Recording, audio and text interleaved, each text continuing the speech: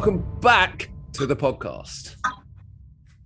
You can call me Ross. And you can call me Phil. And this is Ross and Phil Talk Movies. We're back. Sorry for the radio silence. I mean, I dropped a Top Gun review episode this week. But other than that... Oh, by the way, I can't listen to that yet because I have to go and see it. It's really annoying. I'm going to give you the short version of that one today. But other than that, there are occasions when we get a bit busy and we don't get to record and the stars don't align. And we've had a few of them recently. But Ross, how the devil are you? Back from the Cannes Film Festival? How was Cannes? I am. It was a pretty positive experience. There were a lot of people there. I don't know if a lot of those people should have been there, but that's just my opinion. But isn't that Cannes every year? Yeah. But it was a really nice atmosphere because everyone was kind of like so glad to be back, and that was nice. It was lovely to see people I hadn't seen in 2.5, 3 years, of course. That was really lovely, like genuinely really lovely. Was it? Funny enough, my relationship. Say again. What was it like though? Because I remember we've spoken about it. We speak about this every year. If you went to Cannes now, basing it on your most previous Cannes, which I would suggest was 2008 or 9 or 10 or something. Oh yeah, maybe 2009. Maybe 2009. Yeah. Yeah, post 10 Dead Men, basically, like that kind of arena. You would not recognise it at all. Like you just wouldn't recognise it. There used to be advertising everywhere. There is none. All the way down across it, there's none anymore. Really? The Palais is virtually empty. There were companies there, but it's virtually empty. Same goes for the Riviera, which was, for anyone who doesn't know, the slightly newer part of the Palais attached to the back. The atmosphere was still very good, though. Like, the atmosphere was very positive overall, and that was good. I didn't get to see any films. I haven't seen films in Cannes probably for a few years. Forgetting the pandemic. And I only went for 4 days, but it was still a very positive experience. The meetings we had were very good. So in terms of our experience of Cannes, it was still a very positive thing. Yeah, and it was more focused. We're much more focused than perhaps we might have been several years ago. So because I remember we went to Cannes and like when we were chipping Left 4 Dead and 10 Dead Men and that and. There was people handing out flyers, and there was screening rooms filled with people and wannabe filmmakers everywhere trying to grab people's attention, and all the hotels were decked out, and you'd run into Eva Longoria coming out of a nightclub, or you'd stand next to Salma Hayek in a hotel. That does not happen anymore. I mean, you see the occasional. Does Troma still do their thing? No. No.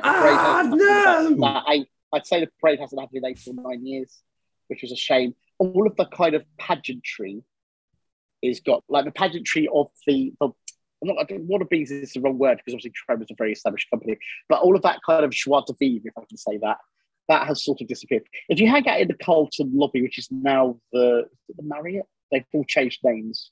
I think the Carlton, what was the Carlton? I'm trying to remember if the Hilton. I think the Hilton's become a Marriott and then the Carlton is something. I can't even remember. Right, yeah. If you stand in that lobby, you might still see someone here and there. But I'd hardly go there anymore because it's just not there. The stuff isn't there. The actual business isn't there. So, without being boring for anyone. But it is, if you came along one time again, you'd probably have a more focused experience, which is, I think, a good thing.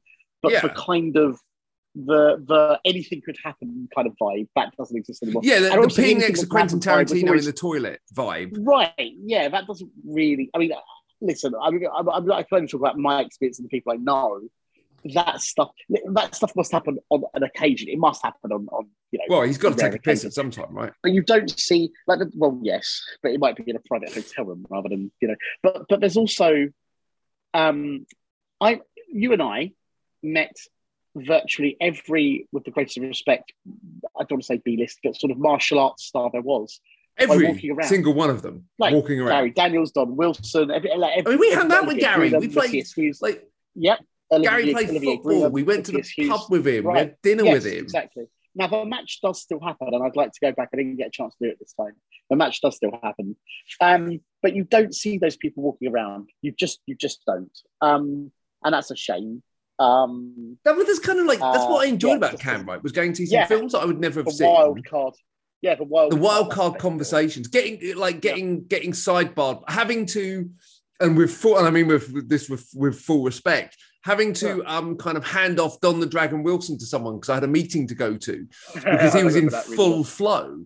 Wonderful. And it was wonderful. Yes, it was like one of my most fun memories ever. Yeah. No, it's unfortunately that just isn't the situation as it stands right now. But that's but there's still the enjoyment I get out of it. I would just on a personal level is the conversations I have with dare I say colleagues and peers, and it's primarily about the sales and distribution. Yeah, which is how the business is going. It's about, which is what it's for. It was never about going there to make a movie, get your movie funded. Like in terms of like an amateur, an independent filmmaker turning up with a script and going, "Hey, do you want to make my movie?" That was never what Cannes was for. I had a couple of conversations with people who said they did it, and I was like, "I know you're lying. I know you're lying. So I don't understand. You're either lying to yourself or you're lying to me, but I don't know why you're lying to me. Why would you do that?" I had a great time when we sold our movie. I was like, you haven't. There's absolutely no way. I'm sorry.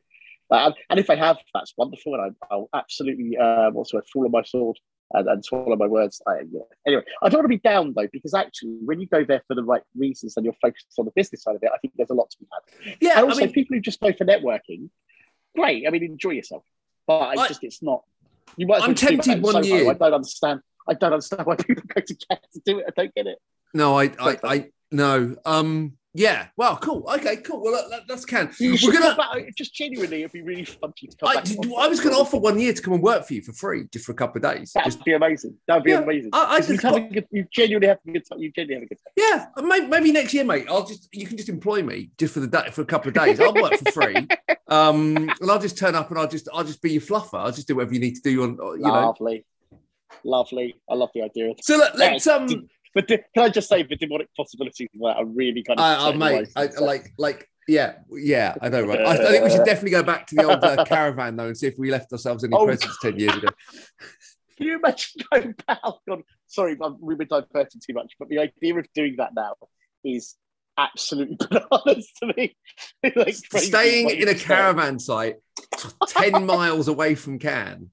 Probably longer than that, actually. Having to come back at like 6 o'clock because that's when they did dinner. When everything starts happening then. We definitely did not play Cannes right in those early days. No. That said, though, right, the one thing I will say is that I think we were all fucking knackered by the evening because we were working so hard. Yeah. There were days where we were trying to sell Left 4 Dead and we were taking like 10 meetings in a day.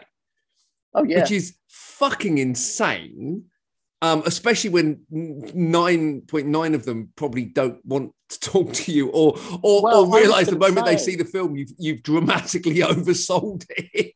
I was going to say that actually that would not be possible anymore. A filmmaker is ill-advised to go and try and sell their movie to people who would then sell your movie now. Like, as in maybe right at the end of the market, possibly. To the idea of doing it in the first handful of days, I guess in the way the actual business, right? Because they're there to sell, not buy. They're there to sell. Exactly. It's a seller's market, not a buyer's market in that regard. It's remarkable. Well, I was going to say it's remarkable that we actually were able to. Well, you mostly were the person getting the meetings, and it was remarkable that we could actually get in there at any time, specifically early, and secondly, the fact that we did actually sell. Well, you say me. I think just like genuinely that does not happen. I mean, it happens between the markets now. But I think it was a combination of your connections and my inability to take no for an answer. Stroke our joint ability to completely oversell what we had made with like utter confidence that we have actually made like the best thing in the world. It worked. And it worked. I mean, it did us well. But anyway, look, let's stop sucking our own dicks and get on to talk film. Yeah. Before we get on to what we've seen, what we're going to do today, we're going to quickly cover off what we've seen most recently, our usual bit.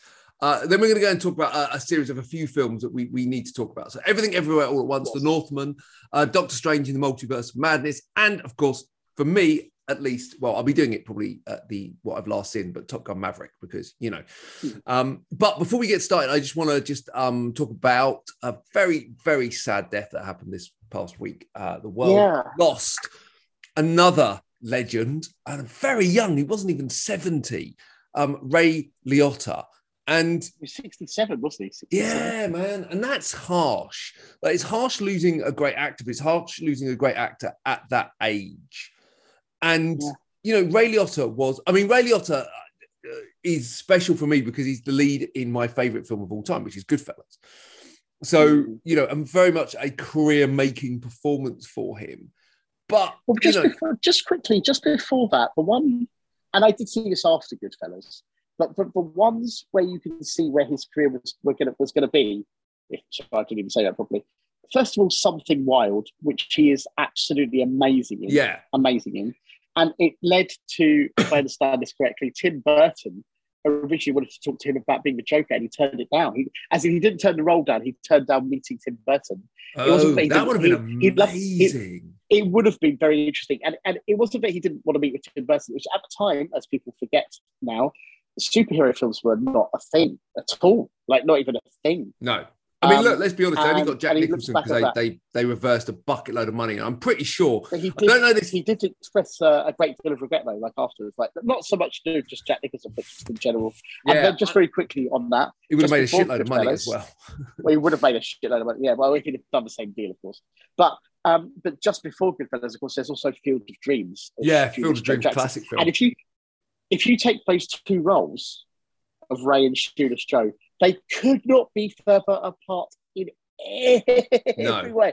Like just, and so the idea that he put those two together in such a short space of time, and then of course Goodfellas, and then even things like brain not working. Unlawful Entry, No Escape, which I Unlawful Entry is a great film. Really kind of underappreciated. Copland. Oh, so I was going to talk about this. So I was going to talk about like my kind of 3 Ray Liotta movies, right? Oh, okay, yeah. But like not in a formal way, but like obviously without a shadow of a doubt, like it goes without saying that the Goodfellas for me is the gold standard of movies, let alone any. But his performance in that is sublime. Like he's on the screen again with like Pesci and De Niro and all these amazing actors in that film. And not only does he hold his own, but he actually owns that scene of him and Joe Pesci. And I know. Everyone focuses on Pesci, he's amazing in it. But like they never stick. In my opinion, no one ever steals it from him. No. Even when Pesci's doing his whole, do you think I'm funny? How do you think I'm funny? Yeah. Like Pesci has that scene. Like a clown. Yeah. He has that scene. And then at the end, when Pesci says he's joking, the way Ray Liotta reacts to it, he steals the scene back. Yeah. And of course, you've got like Frank Vincent, you've got Paul Sorvino, you've got all these, and even Lorraine Bracco. All this. And he is absolutely as good as anyone else in that film. And so that for me is great. And then like the next kind of landmark one for me is Copland, which is a film that just does not get any fucking love for some reason. That film is amazing. That film, Niffy and I, if anyone doesn't know, Jenny's name is Niffy. I'm just going to say that now. She'll tell you off for explaining that again, you realise that? Yeah, I know. I'm going to get bored. I'm going to get, understandably. Copland is absolutely extraordinary. And everyone has heights. Everyone. And again, he's doing great Garofalo, Peter Berg, Robert De Niro, Stallone, Keitel, Robert Patrick, Michael Rappaport. Everyone. Like that is a fucking cast. Frank Vincent again, Edie Falco. And again, he holds his own. But the one for me that no one talks about ever is the Rat Pack, where he plays Frank Sinatra. Yeah, the TV, but he's fucking great. They're all great in that. That film, like they have never made a film about the Rat Pack, right? As in a big feature, etc. Yeah. And this was a TV movie, right? Yeah. And it is superb. Like you've got Ray Liotta as Sinatra. You've got Joe Mantegna as Dean Martin. Don Cheadle, Sammy Davis. And he is so good as Sinatra. William Peterson as JFK. It's like that's weird. And he's so good in that film. So good as it. Rob Cohen directed it. Yeah, Rob Cohen directed Fast and Furious and dragging the Bruce Lee story and stuff. I mean, he's a very he's a very eclectic director. Is Rob Cohen? Yeah, but it's a great movie. So I would highly recommend, like, if you haven't seen the Rat Pack, if you got any kind of interest in that era, he plays a fantastic Frank Sinatra. I've got to quickly also say No Escape, for Martin Campbell's sci-fi action film with Lance Henriksen. Yeah, No Escape. Love that movie. It's a great movie. Like, no one ever talks about it ever. It's also called Absalom, I think. That's the name of the place, isn't it? It's an absolutely fantastic movie. So look, it's really, really sad loss, I think. And like, but you know, again, we always say this, hell of a body of work, right? If you're gonna go, you know, this is the guy that's been in everything from Field of Dreams to Goodfellas to fucking a Muppet movie, right? I was gonna say his last most notable role is probably The Many Saints of Newark. Yeah. And he signs off in The Many Saints of Newark. As a double role. Yeah, which I never really liked that, but you know. I liked it. But I like the film. I didn't like the double role thing. But yeah, so and he's been in The Simpsons and fucking everything, right? So R.I.P. to yet another fucking legend, and they're dropping like flies at the moment, and it's pretty fucking sad.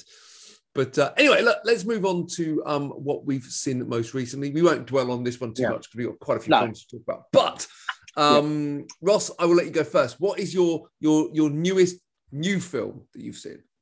My newest new film. Should I do both or just do the new one? You can do both, actually, because mine are quite closely linked. Okay, right, fair enough. So my newest new film that Miffy and I went to see at Picture House Central was Downton Abbey, A New Era. Now, you said on Facebook, and I quote, there were 2 sequels I could have gone and seen. Yes. one with planes in it, or this one. And this one. Now, here's the thing. I think we might have talked about the fact, but we saw the first, because I've never seen the show, ever. The first film is barely a movie. There are whole scenes where I was just like, that wasn't a scene. They're like, there are whole scenes that are like, silverware hasn't been polished. I'll get right on that. End of scene. End of scene. No, for real. They're completely for real. There are whole scenes where you just go, what? And in this one, the second one, there are definitely scenes like that. There are definitely scenes where you just go, that wasn't a scene. That definitely isn't a scene. However, unlike the first one, the second one is incredibly charming. I don't know if it's just because we saw it in the cinema, it's beautifully shot and all of that stuff. The cast really do make it work. I can't explain. It's certainly, I think both of us thought this, it's a much more enjoyable movie. It's a confection. There's nothing happens. There are no stakes whatsoever. The closest things that come to stakes is one of the main characters' reputation may possibly fall away about his heritage, and then it turns out no, it's fine. About 4 minutes later, it's all fine. It's okay. So it's like being encompassed in cotton wool. Yeah. But here are the 2 things specifically that make it, at least certainly in my opinion, interesting. The first one is the cast are excellent, really, really are, and Dominic West, who, if you look at the poster, particularly when you talk about his recent scandal, he absolutely looks like, and I mean this in the best way, a bounder and a cad. He literally looks like a Terry Thomas, Leslie Phillips sort of like, hello, sort of first, right? He's even kind of like grin on his face. And nothing could be further from the truth in the film. And that's, his character in the film is really, really, really, really, really, really, really good, really interesting. And not handled in a way on Dominic West, right? Yes. People still forget he was in, like, I forget he was in, he feels like he's been around for so long. Like, Jimmy and the Wire, for fuck's sake. Like, how long is this guy? It's like Idris Elba. I forget Idris Elba was in The Wire, because The Wire feels like it was so long ago. 30 years ago. Yeah, exactly. It wasn't it? But yeah, so it's that. Yeah. And then just purely as a sideline, it is about partly, or half a movie is about making a film. And all of that stuff is intriguingly bad, like intriguingly badly done. But because it's about filmmaking, there's something that obviously engages my brain a little bit, my reptile brain. So I absolutely say you could totally do worse than seeing this, except for it's zero. It's an almost perfect Sunday afternoon. It's on. It's a delight. I'm going to be honest and say that's it. That's as far as I can say. I'm going to be honest and say it's a pass. I've not seen the TV show. Totally. That shit just does not interest me at all. So your new old film. I'm I'm going to touch on one very briefly, and then I'm going to touch on one just because the most recent old film I watched last night, and that was Hooper, which is wonderful still. The Burt Reynolds stunt-filled comedy action thing, which is wonderful. And amazing. And the one we saw before it, which Niffy and I went to the Prince Charles Cinema because there was a Q&A. I was very jealous. Very jealous. License to Kill. Which is also on again on June the 2nd for anyone who needs to see it because it's fucking great in a big screen. Oh my God, that was great. It was the first Bond film I saw on the big screen. I didn't know that. Yeah, it's the first Bond film I saw on the big screen. Amazing on a big screen still. And Dalton is the man, don't care. Anyway, people start saying Daniel Craig, fuck off, it's Dalton. Well, Dalton did what Daniel Craig did, like decades. 20 years beforehand, and in my opinion, probably a bit better, except for obviously we know action has developed. I think the highs of Daniel Craig are higher than the highs of Timothy Dalton. But the lows of Daniel Craig, and there's so many. He's undoubtedly done more bad Bond. Anyway, but the point is, very quickly, the main reason we went to see it, aside from it was great to see it, was there was a Q&A held with Paul Weston, the stunt coordinator, who is, I think, 80 and still very vital, very anecdote-filled, wonderful, storyteller. And it was the people hosting it were behind the stunts. John Orty, I think his name is. He's got a great YouTube channel. Great moderator. And what a great time. We won't go into too much more because we're running out of time. But honestly, wonderful experience. And again, June the 2nd, for anyone who wants to see it on the big screen, 4K, fantastic. Yeah, no, absolutely. Yeah. I think I think that I think you're right. That was I'd love to have seen that. That's such a good movie. Excuse me. My old and my new are both very, very linked together. My old one is Top Gun. So in advance of watching Top Gun Maverick, I as well as my wife and daughter, watched Top Gun.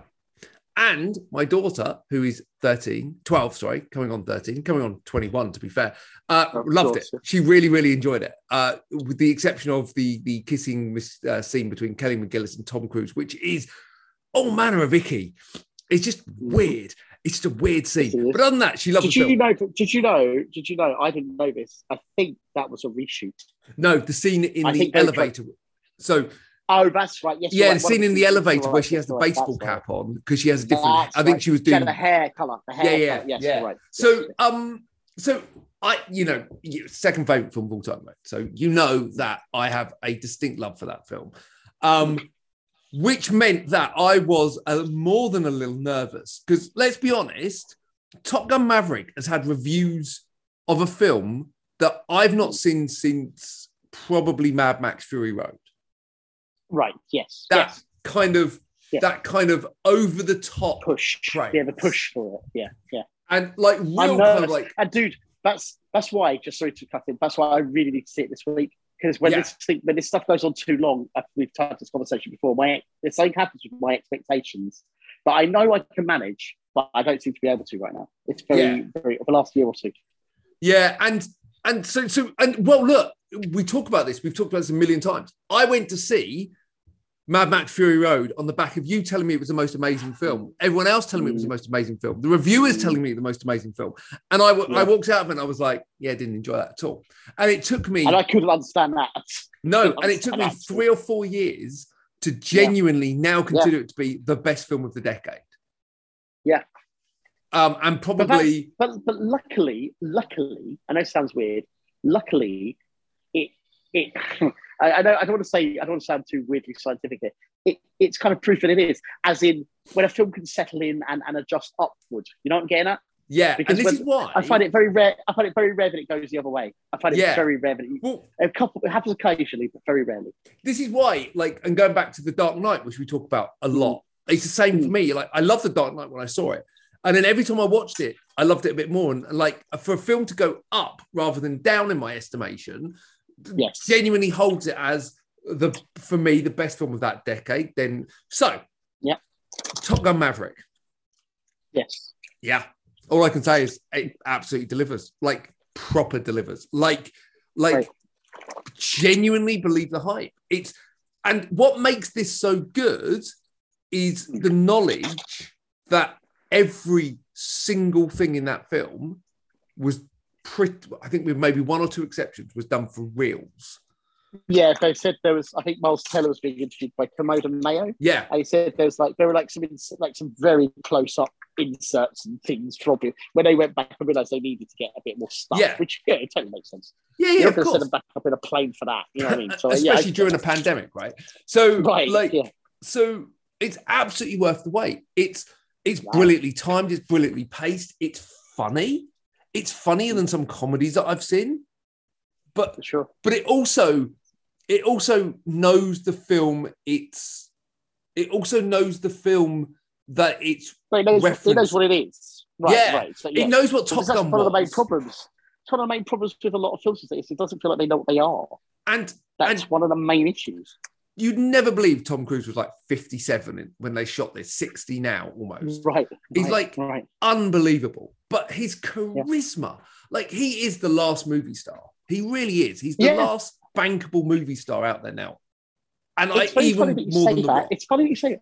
I've had this got way more, and it's not to do with even bankability. He is a movie star. Like even if his films didn't make money, do you know what I mean? Like there's something about him that absolutely he lives, breathes, and shits film.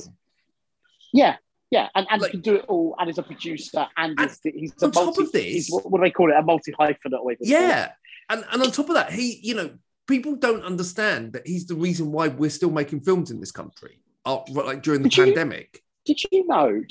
And also, this goes from a young age. Did you know that in the original Top Gun, when he was, just an actor, like a rising actor, but he was just an actor, he managed to get it into his contract that because he spends a lot of time in Top Gun, as do a few of them, shirtless. Yes. Right? Which is all very nice. He managed to get it into his contract that no shirtless photos would be used in the promotion of the film. It was really specifically worded. It was something that you could have him in uniform, in a jacket. Oh, nice! He was already very, very aware of what he didn't want to be, That's as opposed to just I want to be famous and a star. That's amazing. But yeah, look, we'll talk about it more next week, right? When you've seen it, because I will there's so much to unpack in this movie, so much to unpack. Yeah. But the headline is for me. I've seen it twice this week. I can't remember the last film. Yeah, not on purpose. Wow. Two groups of people. I accidentally saw Top Gun two groups of people at two separate times booked me tickets. We booked tickets. So one was in Eastbourne on the opening night because I had to see it opening night without exception. Yeah. The other was in Crawley at the IMAX. Oh, great! Yeah, I want to see it IMAX. Great experiences. It absolutely delivered for me. And what's even funnier is the one negative I have about Top Gun Maverick is it's bringing people out the woodworks. Are like, I was always a fan of Top Gun. Yes, Top Gun's a great film. It's like, fuck off. I am the only person in this whole planet, pretty much, that has been 100% Top Gun since Top Gun the whole time. The whole time. Right? I am like all these people that now come in and go, Top Gun's a great movie. It's an underappreciated classic of its era. It's like, fuck off. Fuck off. Well, no, underappreciated by that person. Yeah. But it's like, fuck off. Yes, I was the first on this, and I've been on that Top Gun train for 36 years. Right? You say plane, not train, mate. Plane, not train. Fair. Even as I sit here in my office, I have the VHS copy of Top Gun. Yes.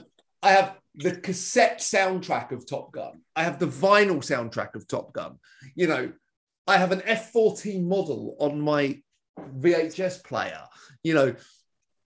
I 100% have been on that. So if you're going to bring your love for Top Gun to me, you better come armed, is all I'm saying. Yeah. So we saw it again, and I will say, compared to the last time I watched it, I liked it a bit more. It's really funny because I've always said it's a fun movie. Yeah. But then there are parts of it that I genuinely find very boring. Really. I mean, I love the soundtrack and I love the style of it. Awesome. We love it's so well shot. The original Top Gun is so... People discount it. It looks amazing still. Yeah, it still does. looks amazing. So look, we'll pick up on Top Gun Maverick next week. But needless to say, I am I loved it. I loved it. I've seen it twice. I'll probably go and see it a third time. I want to try and see it in 4DX next. Every time I go, I want to see it in a completely different way, or at the IMAX. It's a good idea. It's a good idea. Well, let me know if you're doing that, because I'll fucking come. Yeah, absolutely. So that is Top Gun Maverick. So let's jump into some multiverses, because that's a thing. Let's go with, so I'll preface my thoughts on this very quickly because it leads in from what we're talking about with Top Gun, right? The thing I loved about Top Gun Maverick is there's weight, there's realness, there's stakes. You know, if you fuck up flying that plane when filming, you're going to kill an actor, right? It's very real. And because of that, you know, it adds something to it that you just don't get in cinema these days. It feels like a proper blockbuster. Oh, stakes as well. Yeah. Stakes. And that for me is and I gave this film a 6 out of 10 when I first watched it. And I'll be honest and say I'm calling on it the more I think about it. Doctor Strange and the Multiverse of Madness. You gave that 6 out of 10. I kind of enjoyed it, but as I've got further away from the film, it's become more and more forgettable. Because it's stuff in it I really liked. But there's also a lot I didn't. And I know you are very passionately not a fan. We might need an hour on this. I can't. I mean, let's not do it, but we always might need a special. I could not believe the things I could not believe, and there's more probably. I'll just quickly try and do quickly. Like the things I could, without ranting, like just going, I could not believe that the film started with not Doctor Strange. The film started with this other random Doctor Strange who we don't know who the fuck that is, including America Chavez, who we don't know who the fuck that is. And in the middle of absolute chaos. So in the middle of purple chaos, right? So I couldn't believe that. The second thing I couldn't believe, which is tied to that, is that this is not a sequel to No Way Home. It was originally going to come out before No Way Home, which shows you that how many troubles there were internally, because surely it should connect to that, because that is a multiverse. That's the first time we have it. It's nothing to do with it at all. And this is what I'm trying to make sure I don't rant. So I couldn't believe that. I then couldn't believe that the film was about not Doctor Strange. The film is a backdoor pilot to America Chavez. Doctor Strange himself doesn't do anything aside from telling her that she has got the power to control it, and then she does at the end. Brilliant. Like, that's all he does. The film, the Scarlet Witch stuff, right? Right, the Scarlet Witch stuff is, let me clarify so make sure I'm correct me if I get this wrong. She is trying to get America Chavez, because America Chavez can travel to anywhere in the multiverse, and what she wants to do is go to one of the universes in the multiverse and kill herself there so she can then have her kids, right? You saw right? WandaVision, right? Yes, I did, but forget WandaVision for a second. That's what we see in the film. She wants to, her plan. Broadly, she wants to take over the life of another Wanda that hasn't had. She wants to kill another Wanda, yes, and have the kids, yes? Yeah. That's basically her plan. I think that's a fair assessment. Right. The kids aren't real. We know that the kid, if you've watched WandaVision. No, but they can be in another universe because it's a multiverse. No. She's going to a multiverse where she has those. First of all, I don't know where Vision is in any of these, but forget that for a second. She is looking, if the film overall is if it is sort of concurrent with WandaVision, she is looking to take over or destroy another Wanda and have those kids. Yes? Yeah. Right. Well, the Wanda that she's possessing, right? There's this point where she possesses a Wanda, who is in theory a good Wanda, is still an evil Wanda, because that Wanda has possessed a city and has created. So why doesn't she just create? No, not necessarily, because in a multiverse she could have just had kids naturally with Viz.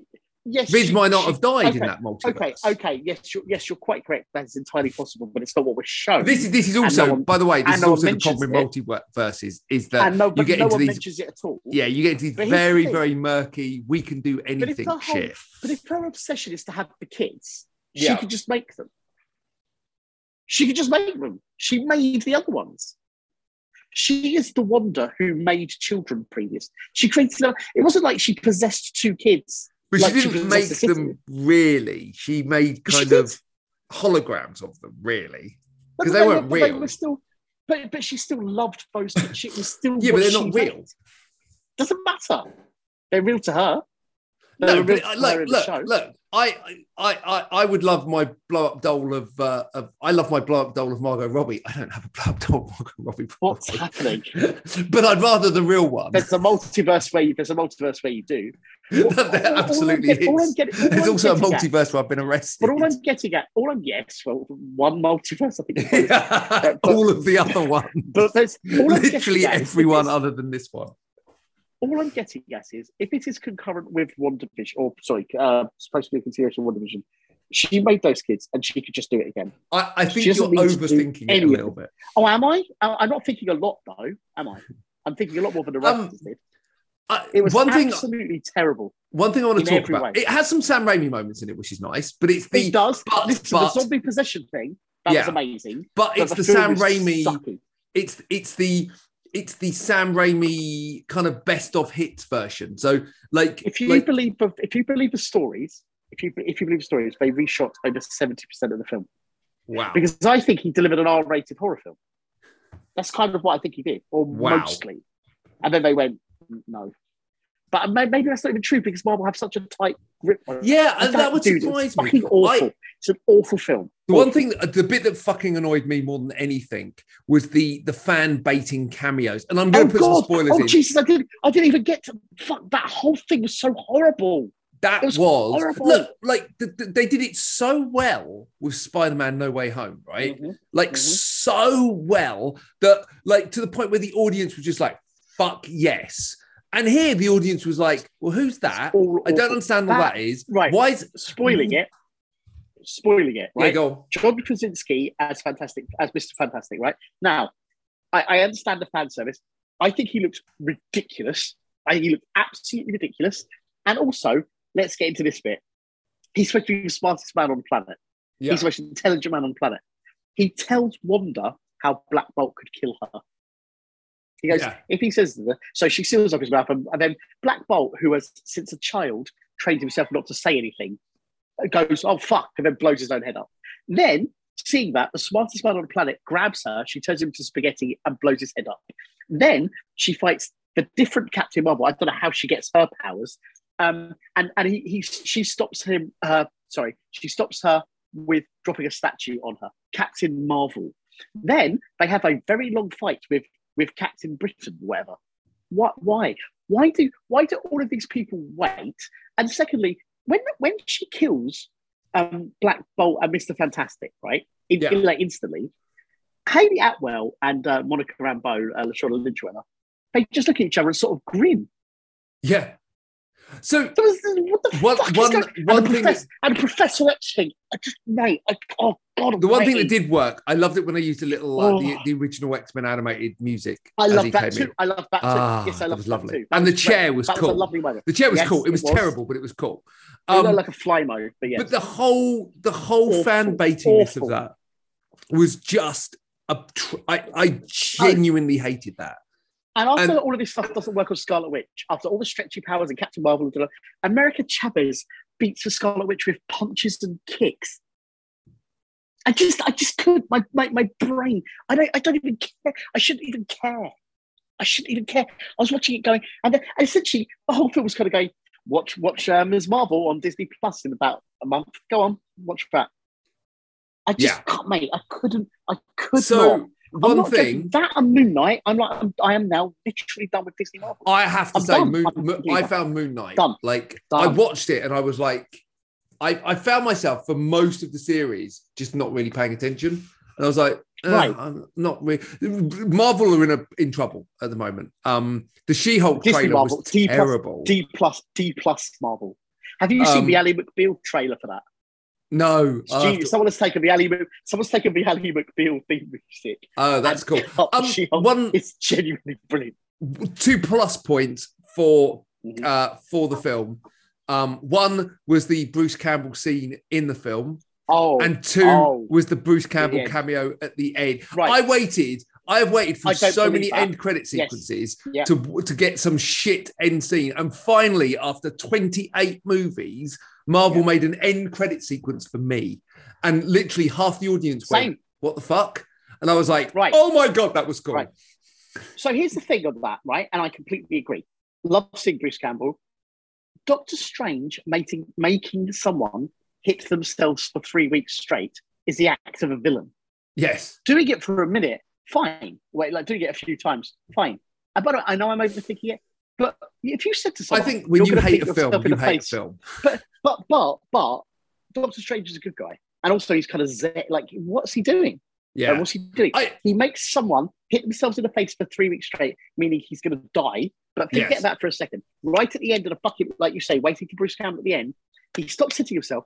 He turns directly to camera and goes, "It's over. Thank God it's finally over." And I was like, "No shit, this was awful." It was like the whole movie was. I'm not joking. It was like the whole movie was a build up to that punchline. So I couldn't believe how bad it was. And this is the interesting thing, right? Because that cost 250 million.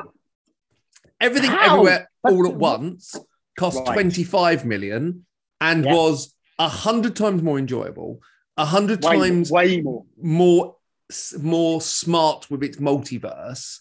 And also how it was made, like the stuff they used to make it, the performances, the story, the heart, the charm, the humor. Now, the caveat, stakes. I don't think it's a perfect film. Huge. I think the last half an hour is really baggy.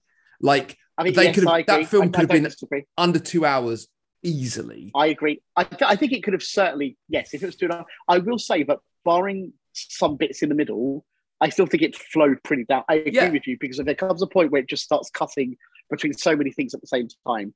But still, the bravura of the filmmaking, yeah, exactly. Because when you're really liking something, million, yeah, and because when you're really liking something, all that stuff is relatively minor. Yeah, 25 on every 5 million. Yeah, less than probably Benedict Cumberbatch's fee. Weeks. I was going to say weeks. Multiverse of Madness. Like, it was very, very interesting. It was very interestingly made. So well directed, so smart. Yes, great. The acting was fantastic. James Hong. Oh my God, James Hong. Like, how old is James Hong now? Like, 93. 93. No, no. And he's just got his star on Hollywood Walk of Fame. James Hong is 93. I'm just double checking to make sure I'm not lying about that. I'm just making sure I'm not lying. Let me just make sure I'm not going mental. Maybe I'm wrong. Sorry, give me a second. I'm just checking. Come on, IMDb. He was born in 1929, meaning 71, 93. He's 93 years old. Wow. And his performance in the film is really interesting because he goes from all the dodgery shit to being relatively, like, obviously he was still in a wheelchair, but he was still like a commanding figure. It's fantastic performance. 93 years old. That guy. And I'm so happy he got his Hollywood. I'm so glad he got his Hollywood star. That is about 30 years old. Do you know Hollywood stars? Anyone can get them. Do you know how you get a Hollywood star effectively? Is you have to pay for it. Do you apply to it? Right, you have to pay for it. So someone has to pay for it. Maybe people would whip round for him. Yeah, but that's it. He deserves it. Yeah. You can, so obviously you have to be allowed it, but you effectively have to pay for it. You have to be eligible. You have to be eligible. Weird, man. It's like, well, I suppose the money goes. Probably the money goes to the municipal stuff in LA. I don't know. It's just, and it's not cheap either. No. I mean, he's my God. I mean, just in the last 5 years, he's made 1, 2, 3, 4, 5, 6, 7, 8, 9, 10, 11, 12, 13, 14 odd movies, animations, amazing. I'm not joking. When I go back there in November for All Being Well for AFM, I am absolutely getting a photo with that stuff. I mean, that's amazing. Look, if you haven't seen Everything Everywhere All at Once, I don't want to kind of spoil it for you, but it's just genuinely great. Just go and see it to see something. Just go and see it to see something different. And it has one of the most. It's not an action movie. It's not an action movie. There's action scenes in it. It's not an action movie. It's great. But one of the action scenes that's in it is possibly one of the most amusing action sequences. Yes, it is. But that's what I mean. Like, the action isn't just for fighting. It's all story. It's all character. It is hilarious as well. Yeah, it's one of the most interesting films of this year. In what's turning out to be quite an interesting year because last up, a film that has bombed horrifically at the cinema. Yes. And I totally get why it bombed at the cinema. A £200 million Viking epic. No. It's like no. Hang on. It's 70 to 90 million. I believe. I thought it was 200 million. I thought it was like. No, I think it's between 70. Hold on, I'll double check that. Double check that. I thought it was between 70 and 90, which is still a lot of money. Oh, sorry, you're right. Yes, 90 million. So with P&A, probably. When I was, it's about 250 with P&A probably. Yeah. But here's the thing. It's the wrong cast to have that kind of budget. But second, it's just stuff I know. But it doesn't look like that. If you'd have said it was a $30 million movie, I would have just assumed it was a $30 million max. Yeah. Because I don't know how that was a $90 million movie. It looks great because it looks great, but none of the cast want that, so I don't understand it at all. No. I don't get it. From a business perspective, I don't get it. Someone's going to get fired for greenlighting that, right? Someone's going to be, yeah. But here's the thing. I thought it was fucking amazing. Yeah, I'm with you on this. It's one of my favourite films of the year. It is because I messaged you and I said you have to. I've just watched it. You have to watch it. I don't know if you will love it or hate it, but either way, it's a stunning film. Like you that can and hate this Everything film. All at Once. Yeah, but that and those two films together are two of the most fascinating films this year, and they are both definitely worth watching. Like even if you don't like it. Did we say, by the way, we're talking about The Northman, just in case? I don't know if we referenced it. Yeah, The Northman. Apologies. But you should watch both those films at the cinema because there is something. I think I said, when I came out of The Northman going, that film was metal. Like, it's a metal movie. And I saw some people post on Facebook, it's a shame it didn't have a happy ending. It's like, it's exactly what he wanted to happen. He says it's a shame it didn't have a happy ending. Yeah, because people say, I kind of understand where they're coming from, except for what happens to him without spoiling anything. Yeah. Is he says it several times in the movie. It's exactly what he wants to happen. Yeah, it's exactly what he wants to happen. I thought it was fantastic. I'm going to go on record and say they finally made a Nicole Kidman movie that I like. Or I like Nicole Kidman really good in a movie. I thought she was. Yes, I completely agree with you. Her face occasionally looks a bit strange. We're maybe going back to 1995's Batman Forever as the last time I enjoyed a performance of hers in a movie, and that tells you a lot. When was Malice? Was Malice before that? The Alec Baldwin, because I really like Malice. Malice was 1993.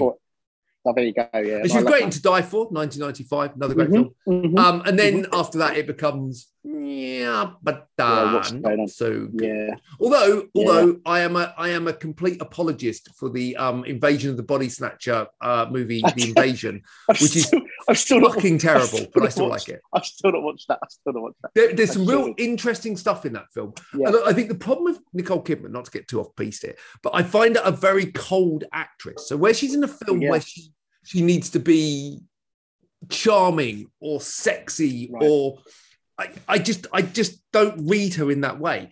In a film where she has to pretend she has no personality, fucking great. You get her. And that's not mean to be rude, even though it does. I understand that. I understand that. But look, I thought The Northman was stunning. I thought it was, not to give anything away, but my top 5 films of the year or top 10 films of the year so far are now looking very different to what they were like just a month ago, right? Same. Yeah, absolutely. Like if you look at my best films of 2022, we've now got a Top Gun in there. I think it's pretty obvious that that's going to be in there. But The Northman's in there. We've got X. We've got Everything Everywhere All at Once. There are some really, really interesting films in there that weren't there a few weeks ago. There are really, really good reasons to go to the cinema right now. There really are good reasons to go to the cinema. Look at this year, right? We've had Top Gun, one of the best blockbusters I've seen in like 10 years, maybe. We've got The Batman, which was just such an interesting take. Jackass Forever, which we both loved. Boiling Point, which was out in the cinema. The Northman, which was out. Scream, which was a really solid film. Everything Everywhere All at Once. X. I must watch Boiling Point this year because it really has to be in my top 10. Or certainly honourable mentions. X was another great one. It's like, there's been some really, really interesting films this year. And And we haven't had that for such a long time. And it's not all pandemic related, although, like Tom Cruise said with Top Gun, he was absolutely right. This is a film that should not go to streaming. And he just refused. He just steadfastly refused to do it. Yeah, and he was right to hold his nerve. Good for him. And without people like that, cinema will just be fucking Marvel movies. It'll evaporate. It will evaporate. It will evaporate. And they're dying, man. I know there's a lot more Marvel coming. I think eventually, it might take a while, eventually the Emperor's New Clothes of this will start to shine through. I'm sorry, people who defend, but I'm not saying you can't enjoy the films. Whatever. I enjoy them, for the most part. But I don't anymore, and I used to. This is the thing for me is when you look at all the upcoming series, who are they for? Who are the upcoming, the next 4 or 5 series? I mean, I'm not joking. Who are they for? Well, who is Moon Knight for? Who asked for Moon Knight? I am a mass. I want Moon Knight desperately. That was not. And again, I'm not a purist. Just to do a good show. And I'm sorry, if he gave up at the end of episode 3, which I totally get. Episode 4. My apologies. And then I got 5 minutes into episode 5, and I genuinely went, "Why am I watching this?" I have this thing where I have to finish it. I'm not even trying. It was same. No, I want to. Same with Loki, kind of going back. And I'm like, but why am I doing that when there is so... Listen, we've just started a rewatch, because if you haven't seen it, for The Shield. Of The Shield. Oh, my God. Is she enjoying it? Why on God's earth? Yes. Why on God's earth?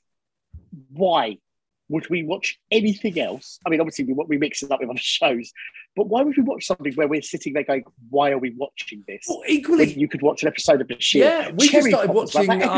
That episode Cherry Poppers is absolutely mind-blowing.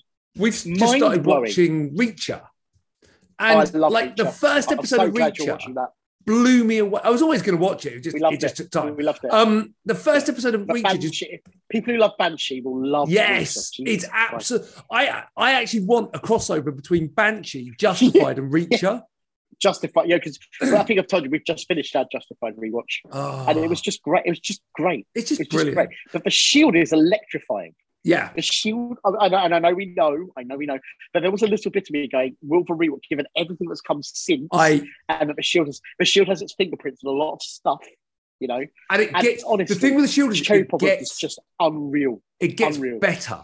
And I've said this before, and we've just finished watching Ozark, which ends well. I love the ending of Ozark. I haven't watched any of that season yet, and I will, but I haven't got to it yet. But, so many TV shows drop the ball on their last episode. The Shield delivers one of the greatest last seasons ever. Yeah. And it gets better. It's better than The Wire last season. It's way better than The Wire last season. The Wire last season was fine, but it was the most conventional of the season. It was fine. There was nothing wrong with it. But The Shield just goes up and up and up and up. And that does not happen very often. No. So look, Ross, where can people find out more about you, my friend? Please check out at Ross Boyask on all the social things. Please also check out at Evo Films UK on all the social things for Evolutionary Films. And also please look at Vengeance Film UK for the occasional exploits of the Vengeance Film franchise, which I might enjoy. Excellent. And www.rossandphiltalkmovies.co.uk for more on this, where you can find out our links to Letterboxd, social media stuff, and all the other things. But I can't wait to get your take on Top Gun Maverick next week. We have to see it this week. All being well. Not hate it, man. Because I don't want to assume anything right now. I feel like I'm in a good place for it to be a kicker. I need to see it in the right screen as well. I feel it has to be IMAX, or at least IMAX comparable. Big. It's got to be a big. This is a film that cannot be seen in a small screen, right? It's just like this is a biggest, loudest, most in-your-face screen possible. I would actually go and suggest finding a 4DX and sitting there and having your brains rattled out for 2 hours, 10 minutes. Because, anyway, so look, thanks for listening. We'll be back shortly, but we actually will be back shortly. And until then, take care. Watch Top Gun Maverick. Support really good, interesting cinema like The Northman and Everything Everywhere All at Once. And and don't watch Moon Knight. Don't watch it. Oh, God, I want it. Bye. Cheerio, bye.